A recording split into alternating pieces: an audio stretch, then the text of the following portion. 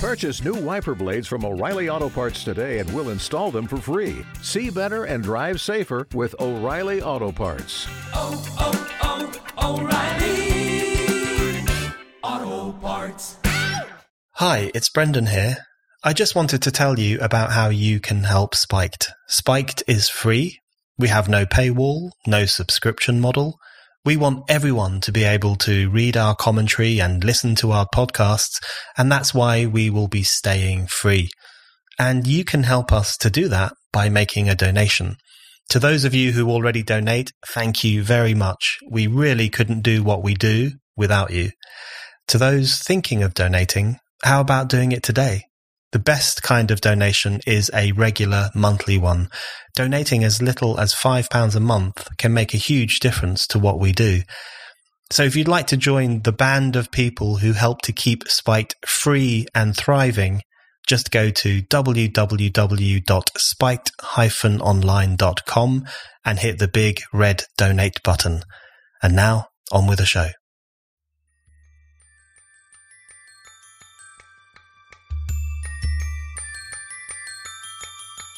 This is just one step away from book burning, and that's not an exaggeration. We're almost at that territory with J.K. Rowling when it comes to the trans issue.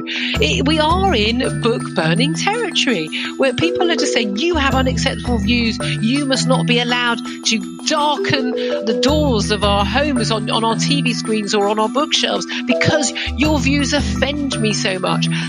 Where have we heard that before?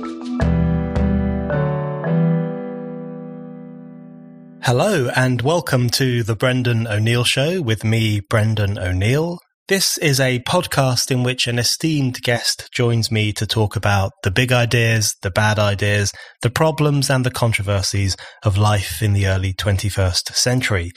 We are still recording in lockdown, and in this latest lockdown episode, I am delighted to be joined by Julia Hartley-Brewer. Julia is, of course, one of Britain's best radio hosts. She currently hosts the breakfast show on Talk Radio.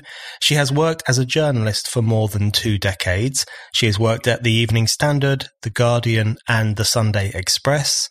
She is known for her unapologetic style and her strong views.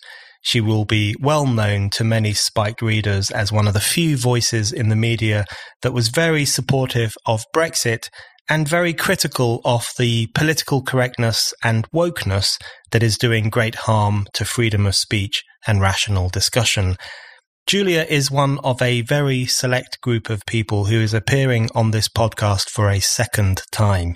She was first on in April 2019, and we are delighted to have her back now. Julia, I want to start by asking you about where we're at politically, because if we cast our minds back to around 3 months ago with the start of the COVID-19 pandemic, a lot of us at that time were asking if this serious crisis, this serious threat to human health, if it might go some way to pushing to one side or even defeating the kind of woke politics and PC politics that had dominated the agenda in the UK and other countries for many years. Some of us were saying, perhaps this serious crisis will focus people's minds on things that actually matter, like human health, the economy, jobs, and make the media and others forget about all the nonsense stuff they've been pushing for the past few years. And yet now we are hopefully getting towards the end of the COVID-19 pandemic, certainly the current stage of it. And all of that stuff seems to have got worse. So as we're coming out of this pandemic, there is a spasm of deranged wokeness in terms of the tearing down of statues, the banning of comedy shows, the increased cancellation of problematic people. All of that stuff seems to have intensified. So I just want to start off by asking you, do you think that stuff has got more intense over the past 3 months? And if it has, why do you think that would be one of the symptoms of the COVID-19 period and the lockdown? Well, can I start by saying I think your first problem is having too much common sense and being sane, because finally having a real problem as opposed to the preferred pronouns that people use or any of that nonsense, or to actually have a problem with whether or not you were going to be alive in a few weeks' time, or your elderly parents, or a friend or family member who's asthmatic or diabetic, or that you're going to lose your job. Suddenly, you'd think that might focus minds and, you know what, now we've got a real problem, because worrying about things like preferred pronouns and worrying about the sort of woke nonsense and the social justice warrior stuff that people have been doing on the left for the last few years is really a symptom of people not having any proper problems, because this stuff isn't an issue for people who are fighting every day to pay the bills, fighting to feed their children, all of that stuff. So yeah, I like you. I thought, right, this is a terrible, terrible thing to happen to our country. It puts all the Brexit wars behind us. It puts all this SJW woke nonsense behind us. We have now got a proper issue. We come together as a country. We fight this together. And I have to say, as awful as the whole pandemic has been, I really had hopes that this was the moment that our country would come together and the people would come together, left and right, different political parties, everybody, and it did seem that way for a bit. Remember some of those early weeks clapping on a Thursday night? I got a little bit tearful. I mean, I'm a hard-nosed, cynical hack, and I'm wiping a tear away from my eye. Just how lovely it was. Oh, but very, very quickly that was gone. Normal politics resumed, and I think one of the main issues is that some people have had too much time on their hands. Now, a lot of people have been busy with kids and working from home. Hell of a lot of people, by the way, largely working class people, have carried on with their jobs. They've been stacking supermarket shelves, delivering food in lorries, working on the buses or the trains, getting on with daily life, being cleaners. They don't have time for this stuff. But the woke, liberal, laptop-owning, cappuccino-drinking social Nazis, no, they've had plenty of time. They've run out of stuff on Netflix to watch, and they've decided to go back to the culture wars.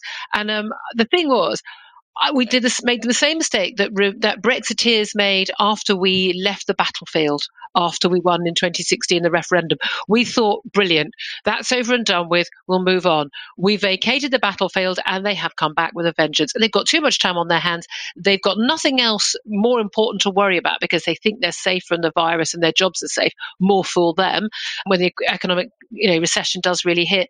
And frankly, they're idiots. And for some reason, a pandemic and an economic crisis doesn't turn idiots into sensible people. I want to ask you about one of the clearest manifestations of the kind of woke agenda that we've seen over the past few weeks, which is following the killing of George Floyd and the huge protests that came in the wake of that killing, most of which were understandable. Many, many people were incredibly angry about the horrific killing of George Floyd. But all of that stuff seems to have given way very quickly to almost a form of hysteria, like a form of mass psychosis, where we have people on the streets tearing down statues, vandalizing statues, graffitiing public monuments. And there seems to be this effort to edit the public square to make it more agreeable to woke protesters and politically correct people and certain sections of the influential left. And I just wonder what you think of this, almost this war on history, this effort to redecorate public space to make it more agreeable to these kinds of people. Again, I think it is a level of hysteria. It's the idea that you can wipe away our history. I mean, first of all, you start from the argument that because of a horrible, brutal killing by a police officer in America, in another country thousands of miles away, we must erase all of our culture. I mean, that I think is a big stretch. Police brutality in this country, of course there's police brutality. Of course there are bad apples. Of course there has in the past been systemic racism in the police service. Yes, there has. Let's not pretend there hasn't. But let's also not pretend that it hasn't massively changed, and that the problem we have here in the UK is tiny compared to the issues they've got in America. That's not to say it doesn't exist, but it is tiny, relatively speaking.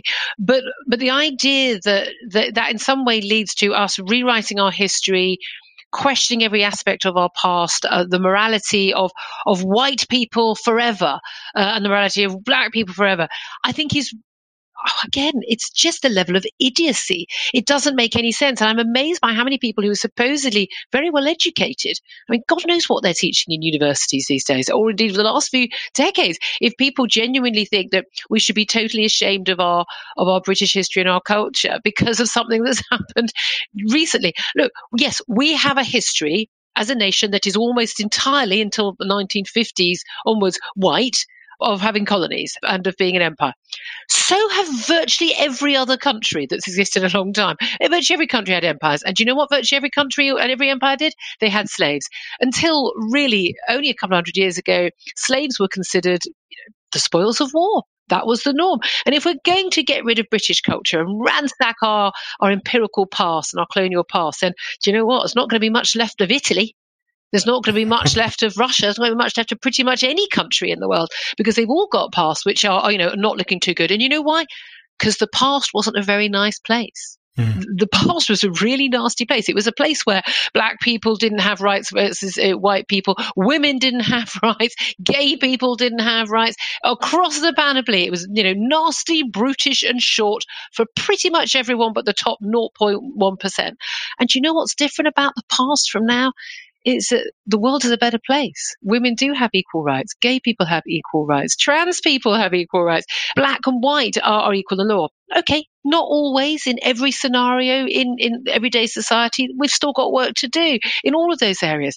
But my mantra is, especially to young people who say, oh, the world's a terrible place. It's awful. Isn't Britain terrible? And the world has never been a better place than it is today, apart from tomorrow, when it's going to be even better. Because the whole raft of human history in the last few hundred years has been things getting better, more people gaining rights, not just in individual countries, but in different countries around the world, vis-a-vis those other, the former colonial masters. I just find it quite bizarre that people don't understand that the reason we are where we are here and now, so people can protest, so that we can have prominent people in our government in some of the highest offices of post who are from ethnic minorities, how that actually happened is because of our past. We are the sum of every good thing and every bad thing we've ever done, just like human beings. We learn from everything. And I think people who want to pretend the past didn't happen, to rewrite the past, to whitewash it, for want of a better expression, I think they are failing to learn from the past, and they're failing to give the past credit for teaching us the lessons that got us here today. And I think that's a really big mistake. Yeah. And the idea that taking down a statue of anyone who did something bad in the past changes anything now and will make a single black or Asian kid's life better today, I think is frankly insulting. And it's very indicative of a very negative, fatalistic outlook among some of those people who call themselves progressive. So instead of doing what people in history did, which was to think about how to improve the future, to change the world, they obsess over the past. They obsess over things that were done 300, 400 years ago, and they claim that we are still wounded by those events today. And one of the things I wanted to ask you was about the historic fatalism that seems to infect lots of these groups and a lot of this outlook. So black people are seen as still feeling the wounds of history, which strikes me as a deeply patronizing view of black people who I think have equal agency to everyone else and can decide for themselves how they feel about the world and about history. And then white people are depicted as the beneficiaries of slavery, the beneficiaries of colonialism, and we're all complicit in racism, whether we recognize it or not. One of the most disturbing things I've seen, and I wanted to get your view on this, is white people on their knees in America begging for forgiveness, and a lot of white liberal self-hatred in the UK as well, where it's become the fashion almost to flagellate yourself for the crimes of history. What do you make of this bizarre spectacle? I mean, it is like watching a cult, isn't it? It's quite bizarre. I mean, why don't they just sort of just whip themselves in public and have done with it? This idea that the sins of the father and the mother, should constantly always be, reaped on the children. You and I are no more beneficiaries of the privilege of white slave owners. I think, we both have a Irish grandparentage. I'm just pretty darn sure that my family, given their background and given the working class heritage I come from, did not benefit from slavery, as as did probably 99.9% of the population of this country. No beneficiary at all, other than the fact they might have been to Bristol, and some of those buildings in Bristol were built with the profits of slave money. And the same with black people in America. And again, this is where it's very different from the black population in the UK. The black population in America largely, not entirely, but largely arrived on slave ships. Absolutely disgusting. One of the greatest crimes ever done by humanity. But again, it was done by pretty much every empire over the many millennia, and would probably have continued if it wasn't for the British, who were the country that stopped it. However, the idea that the people living right now in America, or certainly not in Britain, people who, by the way, arrived in this country freely of their own choice, largely from the Caribbean, to come and make a better life for themselves in the UK. The idea that they are eternal victims and anyone who is white is the eternal oppressor. As you say, it basically means that we have no responsibility for any of our actions. And if we're not responsible for anything we do that's we can't take responsibility for anything we did that was good, then we aren't responsible for anything we did that was bad, in which case, why don't we just have a free-for-all and everyone just be horrible to each other? I just think this idea of white privilege, look, I'm under no illusion that again and again, the studies have shown that for some employers, some landlords and some people, you put a CV, John Smith on, as the name on the CV, they will accept that application. If it's an openly, say, Nigerian sounding name, they will, or a Muslim sounding name, they won't accept the CV. Of course, there are people like that, but we know that the vast majority of people in this country are not racist. Survey after survey, attitudinal surveys over the decades have shown a massive change. Questions like, would you be happy for black people to move in next door, for your daughter to marry a black man? Questions like that, which are very good indicators of whether people, I'm not racist, but people. And they've shown such a marked change in recent years. You cannot deny that this is a better and kinder, more tolerant, for want of a better word, country than years before.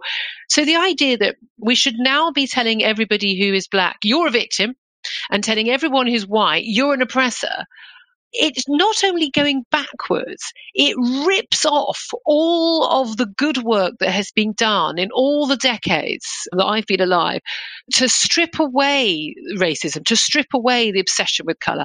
I've listened to enough of your podcasts, as you know, I'm a big fan, to know you were raised a very similar way to me, which was to be colourblind. My father's best friend at university was a black guy. I went to au pair for his black family in the Bahamas. I went to a school in America when I was a kid where I was one of 3 white kids. My first long-term boyfriend who moved in with my parents was a black guy. This stuff, I mention it, but his colour, all of their colours were irrelevant. They were not something that were remotely important or relevant at the time. And yet now they would be.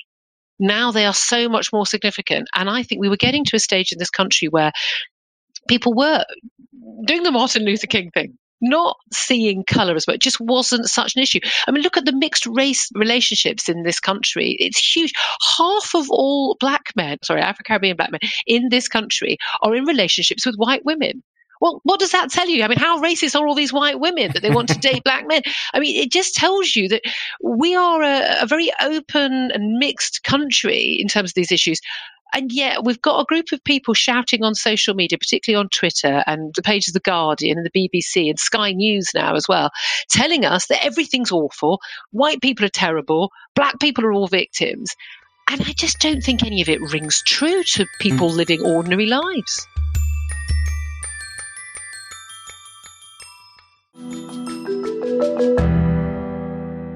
I think that the colorblind issue is actually very important because it's now racist to say that you're colorblind. And in fact, there's a couple of campuses in America where it's now considered a racial microaggression to say, I'm colorblind, I don't see race, because apparently you're denying that racial person's life experiences. But of course, the progressive thing for decades was precisely a refusal to judge people by the color of their skin and a preference to judge them by their character, by what they believed, by, what kind of person they were. Racist Martin Luther King. Yeah, Martin Luther King. Well-known racist. Martin Luther King statues will be next to be torn down by the looks of things. But the thing that brings to my mind is the question of whether groups like Black Lives Matter, which is obviously a huge, vast global umbrella. So many different people and individuals and organizations march under that slogan. But one does start to wonder if these movements can legitimately be referred to as anti-racist, because I always understood anti-racist movements, whether it was the abolitionist movement or the civil rights movement or anti-racist campaigns in the UK from the 1950s to the 1980s, I always understood that they were about moving society to a situation where race was not a factor. It didn't impact on what kind of job you were able to get. It didn't lead to any form of discrimination. It didn't lead to any form of insults or abuse. It was simply something that would not be a factor. And now we have these new movements that are constantly cajoling people to think racially. You are nothing more than a white woman and you have to accept that, and someone else is nothing more than everything that I see and learn about the world is through that prism. Yeah.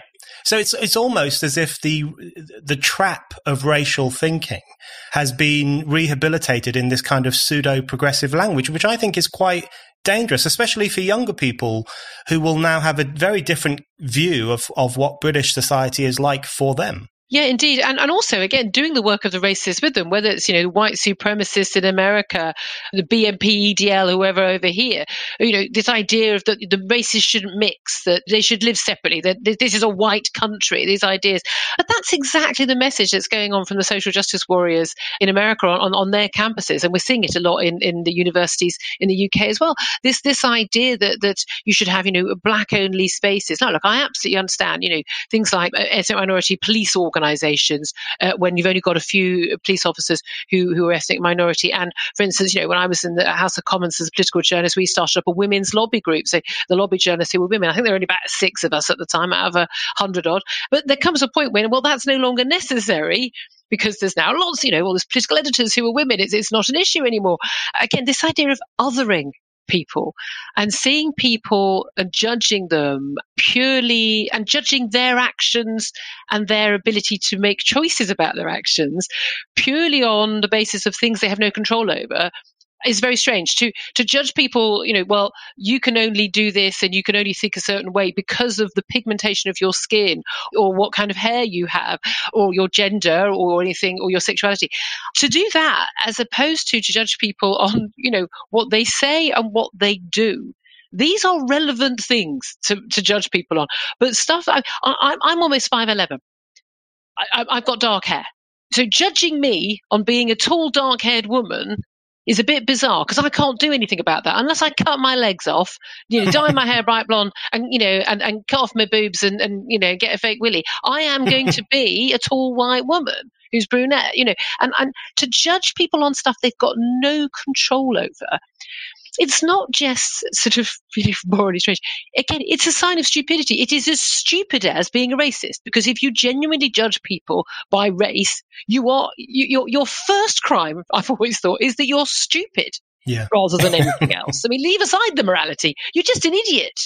And that's the territory we're in. But this time, instead of it being skinheads, urinating, outside Westminster and making these arguments, we've got supposedly highly educated people. And it's not even from the, University of Easy Access. We've got people from Oxford and Cambridge. We've got postgraduates. We've got the lecturers at these places making these arguments. And I cannot be the only person in this country who is despairing at this stuff. And it's almost like dealing with small children in terms of you can keep explaining it, but they're just going to go, no. And just going to put their fingers in their ears and go, no. And they claim to want to be doing good. They claim that we have to face up to this awfulness of our past and the awfulness of the present, and that is how we deliver a better future. When they are delivering the awfulness back again, and the pain and the differences day after day after day, and they're doing so much more damage. And my worry is, well, there are only 2 options. They either are just too stupid to realise what they're doing, or it's deliberate. Because it occurs to me that actually, if you are, a social justice warrior, if you are an activist who believes that the world is fundamentally wrong, you don't want there to be racial harmony. You don't want there to be harmony between the sexes. You want to tell black people they're victims. You want to tell white people they're horrible, nasty abusers. You want to tell men that they're all rapists and women that they're all step outside your home. 3 seconds later, you're going to be the victim of a sexual assault. And if they don't have that dialogue of victim and perpetrator, they've got nothing left. There's nothing left but Netflix for them. That's it. They've got no purpose. They've got no moral authority. They've got nothing. And it's almost like they are trying to create a race war, create a sex war, create a gender war, create everything war, just so they've got the excuse to grab their trusty swords and their shields, and they want a battle. And the rest of us are all going, we were okay until you turned up. I think that's the unforgivable thing. It's becoming increasingly clear that there's a vested interest among some of these groups and some of these activists in maintaining racial tensions, in maintaining the idea of female victimhood, in maintaining the idea that Britain is a irredeemably racist country, because politically and morally they benefit from that idea because it gives them a sense of purpose. And financially, there are an awful lot of groups that benefit financially from that as well. But it's incredibly destructive on the social fabric because it spreads really dangerous ideas. And one thing I wanted to get your view on, just one more thing on this topic, is it strikes me that we're now seeing the emergence of a pretty explicit form of woke racism. And if you look at someone, particularly non-white, ethnic minority people around the government, people like Priti Patel, more recently Munira Mirza, the head of the policy unit at Number 10, to a lesser extent, but also Sajid Javid and Rishi Sunak and Suella Braverman. These people who essentially run the country, which to many of us is a sign that this is not a racist country when people from ethnic minority backgrounds can hold the highest offices in the land.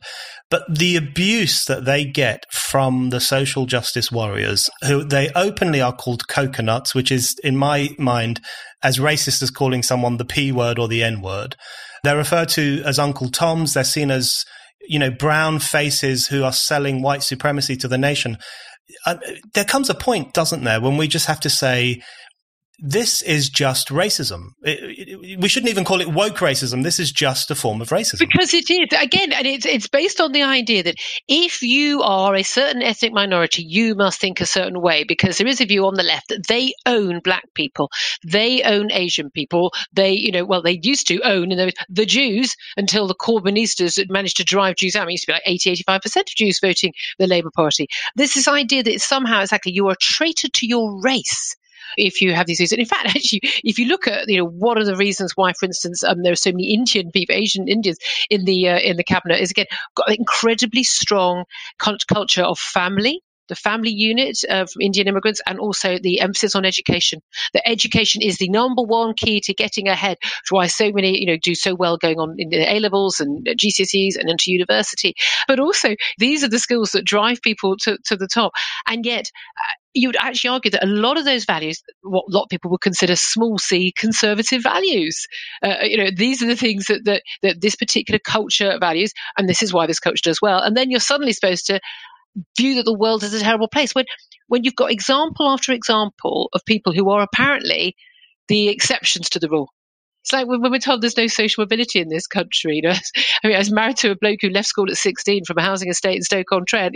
He's another one of those exceptions. Like my parents are exceptions.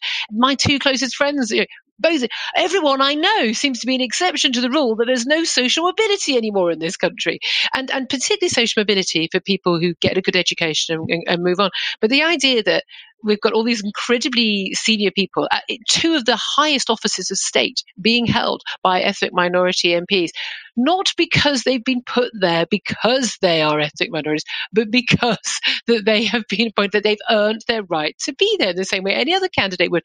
And the fact that they are facing slurs for being the wrong kind of ethnic minority and having the wrong views, you should never call it anything other than what it is. And it is racism. And it is an idea that you can only be an ethnic minority in this country and be acceptable if you are a victim. And once you're not a victim, then you're no use to the social justice warriors. And that, I think, explains a lot about the particular groups that they tend to want to sort of, carry the flag for.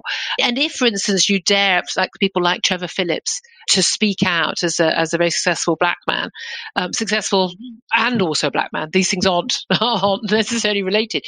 Then if you ever speak out and say, maybe all black people aren't victims, Maybe there are some things that are holding the Afro-Caribbean in particular community back, which are happening, again, single motherhood, breakdown of the family unit, values, other issues. Maybe if, the Black community spoke about these issues as well as tackling external racism, they would do better.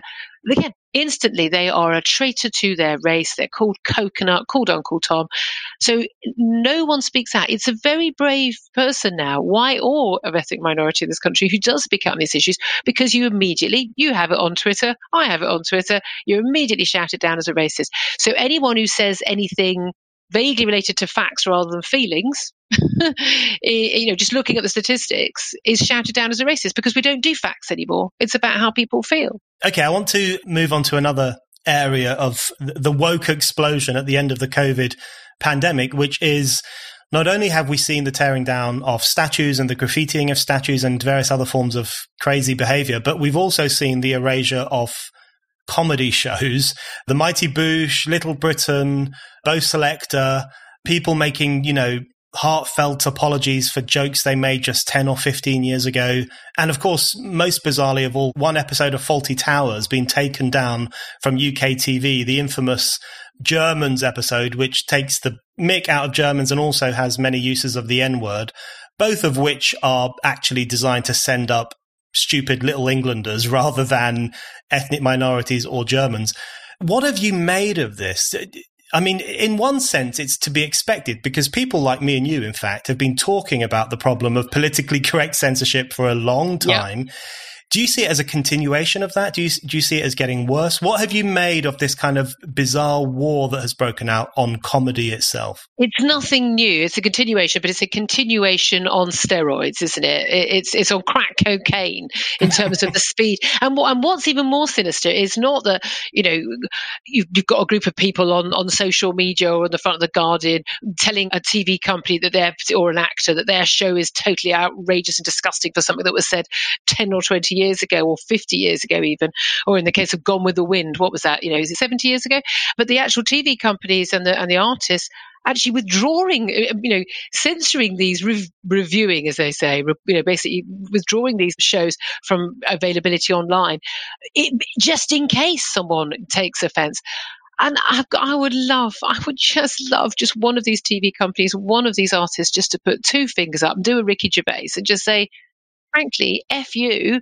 No, at the time, this was the norm. Now, I can remember comedy in the 1970s that I was unhappy with, the Benny Hill, women in scant underwear, and the chalky character. Yeah, that didn't sit right with me even at the time. But it was very soon that was off the telly, because there was a general view that it's not just it wasn't acceptable, it just didn't sit right with people. It didn't reflect Britain as it changed. These things do change. But again, it's the same as statues to slave traders or our history books. You can't go back and rewrite it. Fawlty Towers was the one that did my head in. That is one of the greatest comedy series ever. And the fact that the social justice warriors who were arguing about it, the morality police, didn't even get the joke. They didn't get that the object of ridicule were, as you say, these little Englander racists, anti-German, the old major who uses the N-word. That was the whole bleeding point of the bloody joke. So they don't get sarcasm, they don't get irony, they don't get really simple, obvious comedy. I mean, why don't they just go watch Benny Hill? It's clearly the level they're at, these people. But again, lots of people have been very relaxed and will say that people like you and me, you get your knickers in a twist, it's just a bit of old comedy, what's your problem? But it was interesting to watch people say, I'm not bothered about Little Britain, or I'm not bothered about the Mighty Boosh, but Fawlty Towers. And the people say, I'm not bothered about Fawlty Towers. Yeah, but they'll come for your favourite show soon. And the point is, this is just one step away from book burning. And that's not an exaggeration. We're almost at that territory with J.K. Rowling when it comes to the trans issue. We are in book burning territory, where people are just saying, you have unacceptable views, you must not be allowed to darken the doors of our homes on our TV screens or on our bookshelves because your views offend me so much. Where have we heard that before? Absolutely. And, the point is that if people are happy to see Little Britain and Mighty Boosh and whatever else erased, then the logic, because, censorship has this kind of unstoppable logic, is that books that are offensive will be erased too. And in fact, over the past few years, there have been numerous cases of libraries in American schools, and there have been some discussion of it in the UK too, taking out books by Mark Twain or John Steinbeck or Enid Blyton because they have the N-word or they feature gollywog imagery or whatever else it might be. So when you launch a war on the past, when you start to judge past culture and past people by the values of today and by what we believe today, I mean, really, no one can survive that. Everything will be wiped out. No, well, I mean, Jane Austen's gone. I, as a woman, I'm so offended by the idea that a woman would have no status unless she was married to a man of good fortune with a nice big mansion. I mean, and that I should be married off by my mother. I mean, there is nothing written before, I mean, God, I was going to say 20 years ago, 2 years ago, that matches up. The speed at which the morality police are churning through their positions. But at this rate, what you say on Monday ain't going to stand up to scrutiny on Friday. That's a territory win.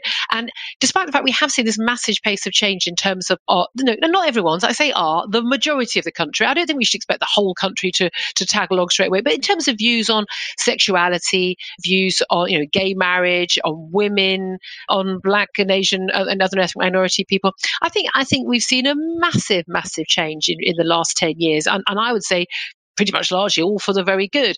But not everyone's going to tag along with it. But also you cannot expect something that was made, written or filmed before that moment. So it's almost like predicting the future. But again, what I don't understand about people who want to erase that past, there seem to be two arguments. One is that to simply see it now is so offensive and so terrible that it's impossible to cope with, even though it is a wonderful reminder of how wonderfully better our world is now. So why not use it as a, God, isn't it? It's like looking up photographs of, your student digs and go, oh, I'm really pleased I don't live in a bedsit anymore. But it doesn't physically or mentally hurt you to see the pictures, So I look at pictures of me when I was 20. You know what? I looked a lot better at 20 than I do at 52. Shall I rip all those or burn those photos? Because it reminds me that, I'm not the same now. I mean, it's ridiculous. But also it seems to be based on the idea that the past will infect the future. So even though we've seen this amazing change over centuries, decades, and even the last few years in terms of, being a much more open and nice society and welcoming and equal society, if we do see an episode of Fawlty Towers, if we do, see a statue of a slave trader, suddenly we will all become Nazis and slave traders again. We will be infected with these thoughts, which otherwise would never occur to us. And then we all go backwards and we all start again from scratch. I mean, what a load of codswallop. Complete codswallop and cuts to the heart of the patronizing logic of censorship, which is that people who are cleverer than us have to cover our eyes and our ears. That's a key thing, because surely these people making this argument, especially, these terribly well-educated, arts graduates and their lecturers, surely they don't think they're that stupid, because they read The Guardian, for God's sake. Of course it does. They watch Newsnight. Of course this won't make them do it. No, they are somehow immune to it, other than, of course, being white. Shocking. But exactly, it's the other people. It's those, probably, I'll be honest with you, Brent, I think it's probably those ghastly people who voted Brexit. I mean, frankly, if they see a statue or they see an episode of Fawlty Towers or Little Britain that has blackface in, they will probably just start, rioting and attacking black people the next morning, because they'll be so infected with it. I mean, this view of that there is this lumpen proletariat out there just waiting for the signal. Oh, good. We can stop pretending not to be racist and sexist and homophobic. We can go back to what we really want to be. I mean, how bloody offensive is that? Imagine living in 2020, imagine living in this country in 2020 and actually thinking that most of the people that you encounter all day when you're outside your soya latte cafe is an absolute cunt, that they are nasty. It's only because of your podcast that I'm not saying the full word. If you actually, every time they get on a bus or a train or they go into a shop, they think that everyone around them is stupid and nasty. What a way to live your life. Yeah. I prefer to think that my fellow countrymen and women are actually good people. And the vast majority of people think nice thoughts and want to do nice things. And I thought, again, the pandemic showed that there was a real feeling of that in this country. People wanted to get back to having a bit of community and caring about the poorest, and I despair of the people who don't feel that way.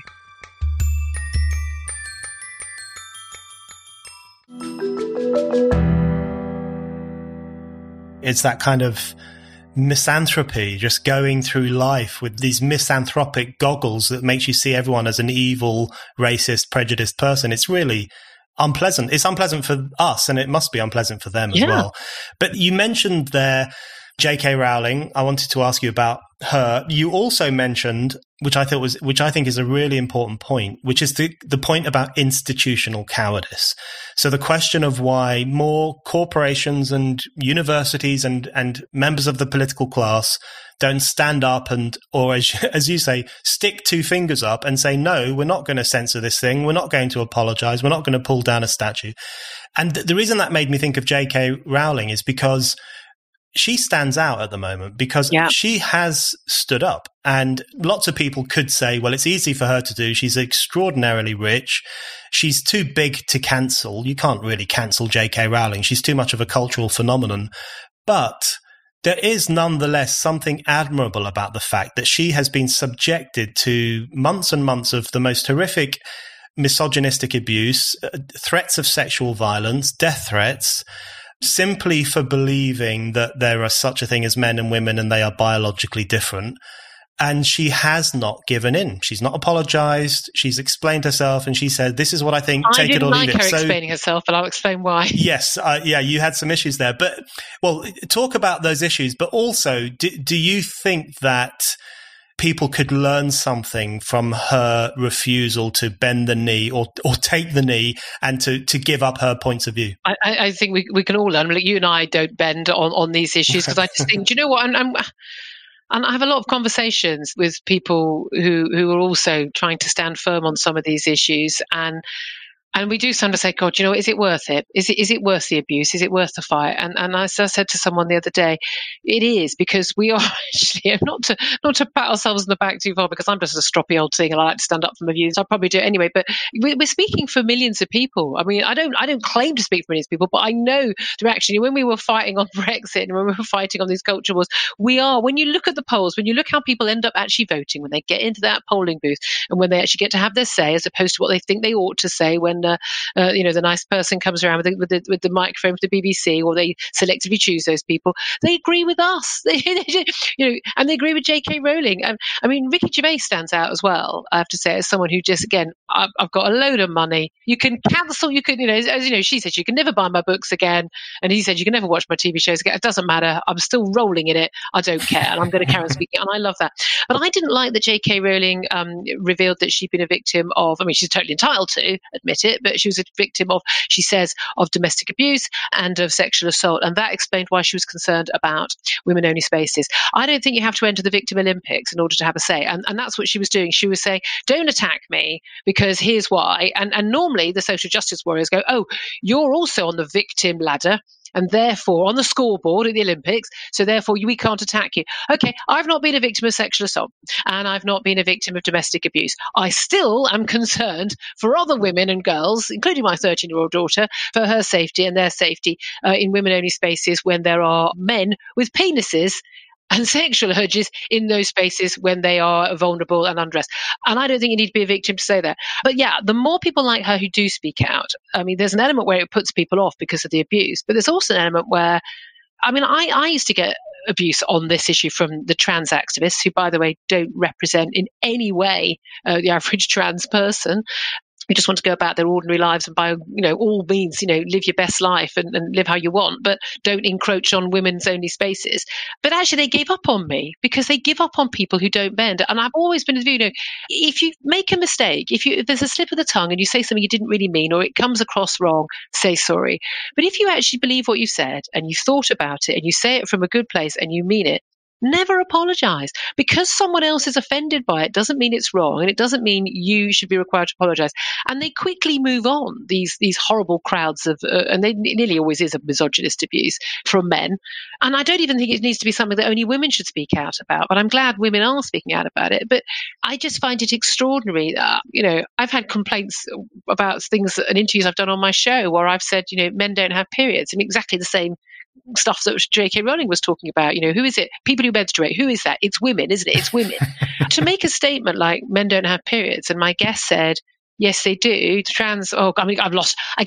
I've lost track. Who is it? All I know is you need a uterus to have a period. And if you've got a uterus, you're not having a period. Lots of women with uteruses don't have periods. But it's a vital component. And if you have been born with a male body, i.e. you're a man, you ain't having a period. Full stop. End of story. Nothing else to discuss.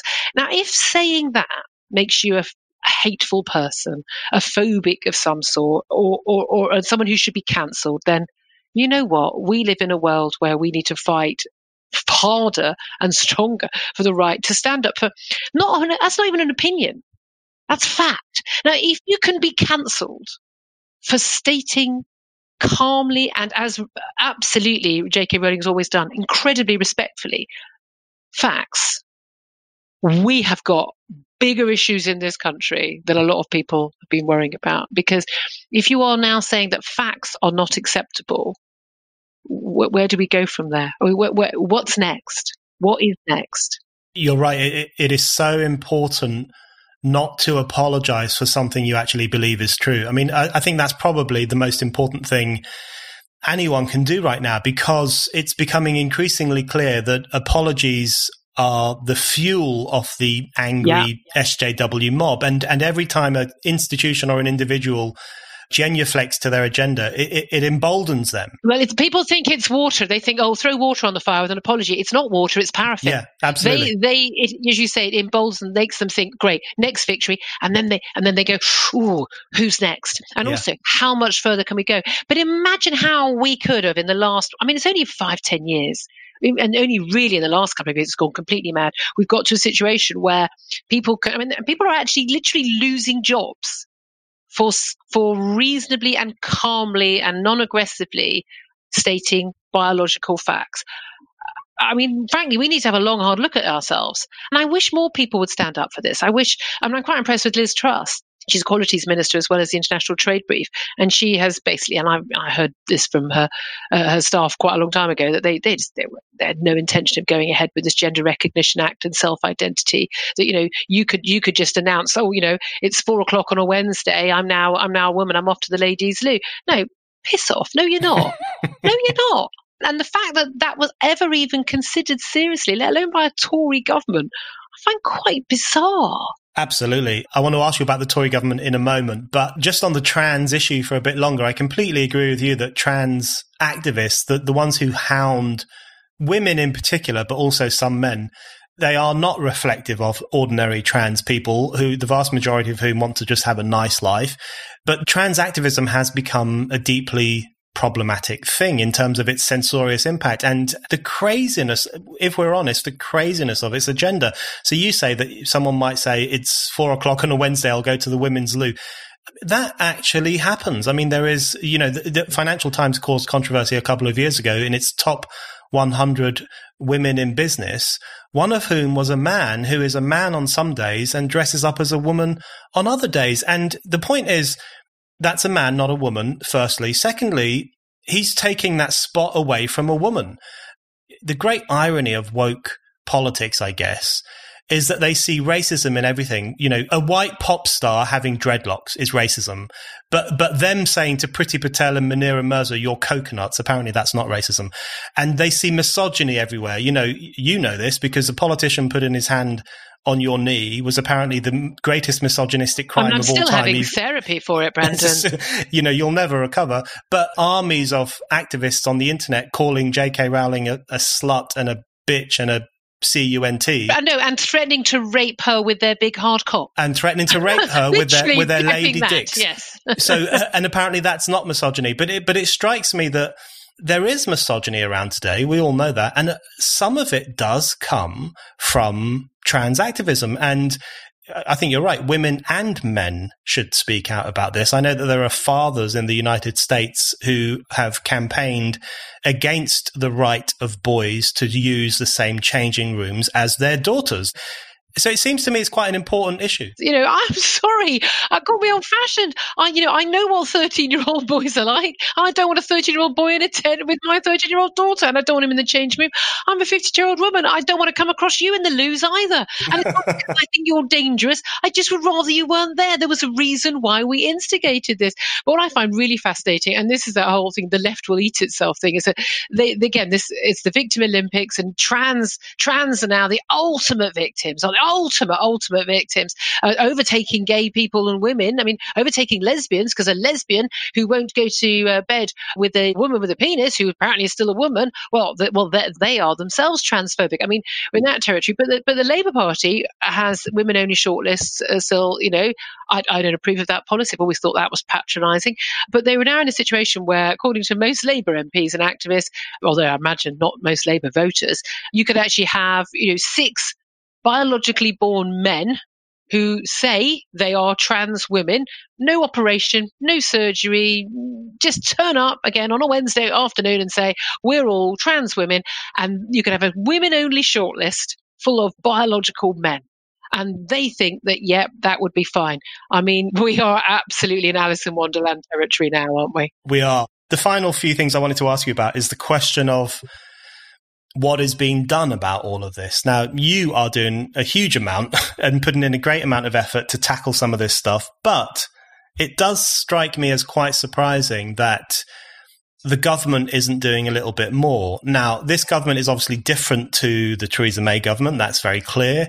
And Liz Truss is very different to the former equalities people who were very open to the idea of self-identification. So things are changing and there are interesting people and so on. But it strikes me that there's a very contradictory phenomenon in Britain at the moment, which is that we have a population that is pro-Brexit, largely skeptical of PC nonsense, and, adheres to kind of largely traditional values, and elected the government on that basis to a large extent. And yet the government often seems to lack confidence and is sometimes a bit cautious and even a bit cowardly on some issues. And we've seen that over the past couple of weeks in relation to the BLM stuff, where there hasn't really been a government spokesperson who has stood up and said, listen, these are our values. This is what we stand for. And this is why we think it's bad to vandalize public property. How do you explain the situation we find ourselves in, where we have an enthusiastically elected government that doesn't seem to be behaving in a particularly confident manner? No, exactly. It's a government that seems to be behaving as if we were still in that sort of hasn't she got a majority Theresa May set of years, not an 80 majority. It's quite bizarre. I mean, whether you voted for this government or not, it was a really clear signal to everyone but the Ramonas. It was a vote for Brexit. They'll never see the signals. They can't see the signals. But it was a vote for Brexit. But it was also, I really got the impression it was a vote for an end to the wokedom. So much of what was thrown at Boris Johnson, and he's not someone for whom you or I have ever really held a candle. I never thought, he's the saviour or anything like that. But he was going to deliver Brexit. But when they criticised him and said, he was an Islamophobe for writing about women looking like letterboxes, and saying he was racist for some of the articles he's written in the past, when he was sexist for this, and all these women he's had sex with and babies out of wedlock, and the great British public went, don't care, just not interested. I don't care. We just want a government that just gets on with the job. And I just thought that it was a really clear message from the electorate, same as it was in 2016. They ignored that one as well. And I think the real issue is the Tories they're still shell-shocked. They didn't believe this was what was going to happen. I interviewed Boris Johnson 2 days before the election, and I said to him that the mystic Meg I live with, my bloke from Stoke, had predicted they'd have a majority of between 60 to 80. And the Prime Minister looked at me like I was insane. And I said, well, I'm just saying he's called every other election and referendum right to the letter. So, and what a surprise, he was very accurate on this one as well, because he's not living in woke garden Easter world and understands how normal people think. And the vast majority in this country are normal. I think the key thing is the Tories, they win elections or win enough votes to be put put in power each time in the government, but they've lost every other battle. They've lost the culture wars. They've lost the battles of intellectual battles in terms of what's going on in our universities. Every single charity, every single arts body, every media organisation, TV, radio, newspapers, just across the board, they have just walked away from these incredibly powerful institutions which have so much, and we talk a lot about this internationally, but it's also national as well, soft power. And they set the tone of the debate. And it seems to me every single day when I do my talk radio show, you are seeing an agenda set by those sort of Islington woke, middle class lovies. And they're saying the agenda, and the government is constantly running away and running back from it and defending themselves and justifying themselves and saying, oh, please don't hate me, please don't hate me. Instead of being out and proud and saying, this is what we believe in, like it, don't like it, this is what we believe in, and people have voted for it, and we told them this is what we believe in, and now we're going to get on with it. And they've got to stop apologising for what they believe in. Stop apologising for thinking that if you've got a penis, you're a man, not a woman. Stop apologising for believing that we don't actually live in a horrible society where every white person hates black people. Stop apologising for saying that the average woman is not a victim in 21st century Britain. Stop apologising. Stop apologising for Brexit. Stop apologising for all of it. Stop apologising for thinking that people should be responsible for themselves and not rely on everyone else to make life better for them every single moment of every hour of every day, and stop them from ever seeing a film or reading a book or hearing a word that they don't like. And I don't understand why the Tories are so scared of standing up for what they know, because poll after poll after poll has told them is what the vast majority of British people think. Absolutely. Final question. Right. Brexit, you and I, big fans of Brexit. We think it's very important that Brexit happens and that it happens properly. Happened. It's already happened. It's happened. It's done. But let's get the final hurdles crossed. So that's all great. And that was incredibly important. And you and I have both spoken at large rallies of people who were very keen that Brexit happened and very keen that democracy got upheld. So we're very familiar with what people want, and what people wanted was to take back control from Brussels, from the European Union, from these people we don't know, we never voted for, and whose interests run directly counter to ours. It strikes me now that was largely, after many, many, many battles, 4 years of fighting against the saboteurs, as the Daily Mail controversially called them, that has largely been successful. That's largely been settled. But it seems to me that there's another element of control that needs to be taken back, which is taking back control from the people we've just been talking about, the very negative, fatalistic, quite anti-British, anti-freedom, censorious groups who are unfortunately very, very influential, not only in the media, but in education, in the universities, and in the political sphere to such an extent that even a democratically elected government like Boris Johnson's feels cowed by them very often. So I guess my final question, which in some ways might be an unanswerable question, how do we take back control from those people? What needs to happen next, in your view, to ensure that ordinary people have greater say, not only in relation to the Brussels machine, but also in relation to the kind of woke aristocracy that has emerged in the UK over the past few years? Why not just learn the lessons of the past, as we've been talking about throughout this podcast? The long-promised bonfire of the Quangos would be a start. I mean, how many times have we heard that over the last 20 years? But also doing what, the Blairites did very brilliantly. I'd like to point out, by the way, I voted for Tony Blair into government. I don't start from a position where I was opposed to him, but they did something really clever. I mean, they were in power for 10 years, Blairites, and then they really cleverly ensured that they would stay in power with that soft power for another 20 or so by very cleverly making sure that every single person who was appointed to any independent body, laughably, any Quango, the NHS institutions, the universities, as you say, the media, as the BBC or otherwise, in the business world, all the people were signed up to those values, signed up to that view of the world of sort of slightly patronising and sort of a sort of slightly noblesse oblige sort of attitude towards people who are considered somehow beneath them. And this sort of paternalistic view of the world, but also constantly wagging fingers at people for not having quite the right views. That's just all over our country. I mean, we're talking about, it's arts world and it's in business. It's in private business now with all the diversity and HR rules. And I'm not saying people should be able to go be racist or sexist in the office, but in terms of people just terrified to put a foot wrong or say, hey, you didn't do your job properly, do it right, or we're going to have to let you go. That's virtually illegal now, for God's sake. So I think it's about either getting rid of a lot of these organisations, people on six-figure salaries doing absolutely bugger all of any use to the world. Put it this way, you could put those people on furlough scheme for 6 months and no one would bloody notice whether they were there or not. That's been a bit of a giveaway, that, hasn't it? Who are it and who are not essential personnel. But the Tories have got to start appointing people. Now, they don't have to be Tories. I'd rather they weren't party affiliated, but people who share their values, people who will stand up for freedom of speech, for freedom of thought, who aren't ashamed of Britain being Britain and our past, standing up for some of those values that the British people, by and large, do share, and certainly their voters share. And again, not being ashamed of it, not being ashamed of being openly partisan on pushing forward their value system. I don't understand why people have values if they're ashamed of them, but that's what they're going to have to do. Julia, thank you very much. Thank you.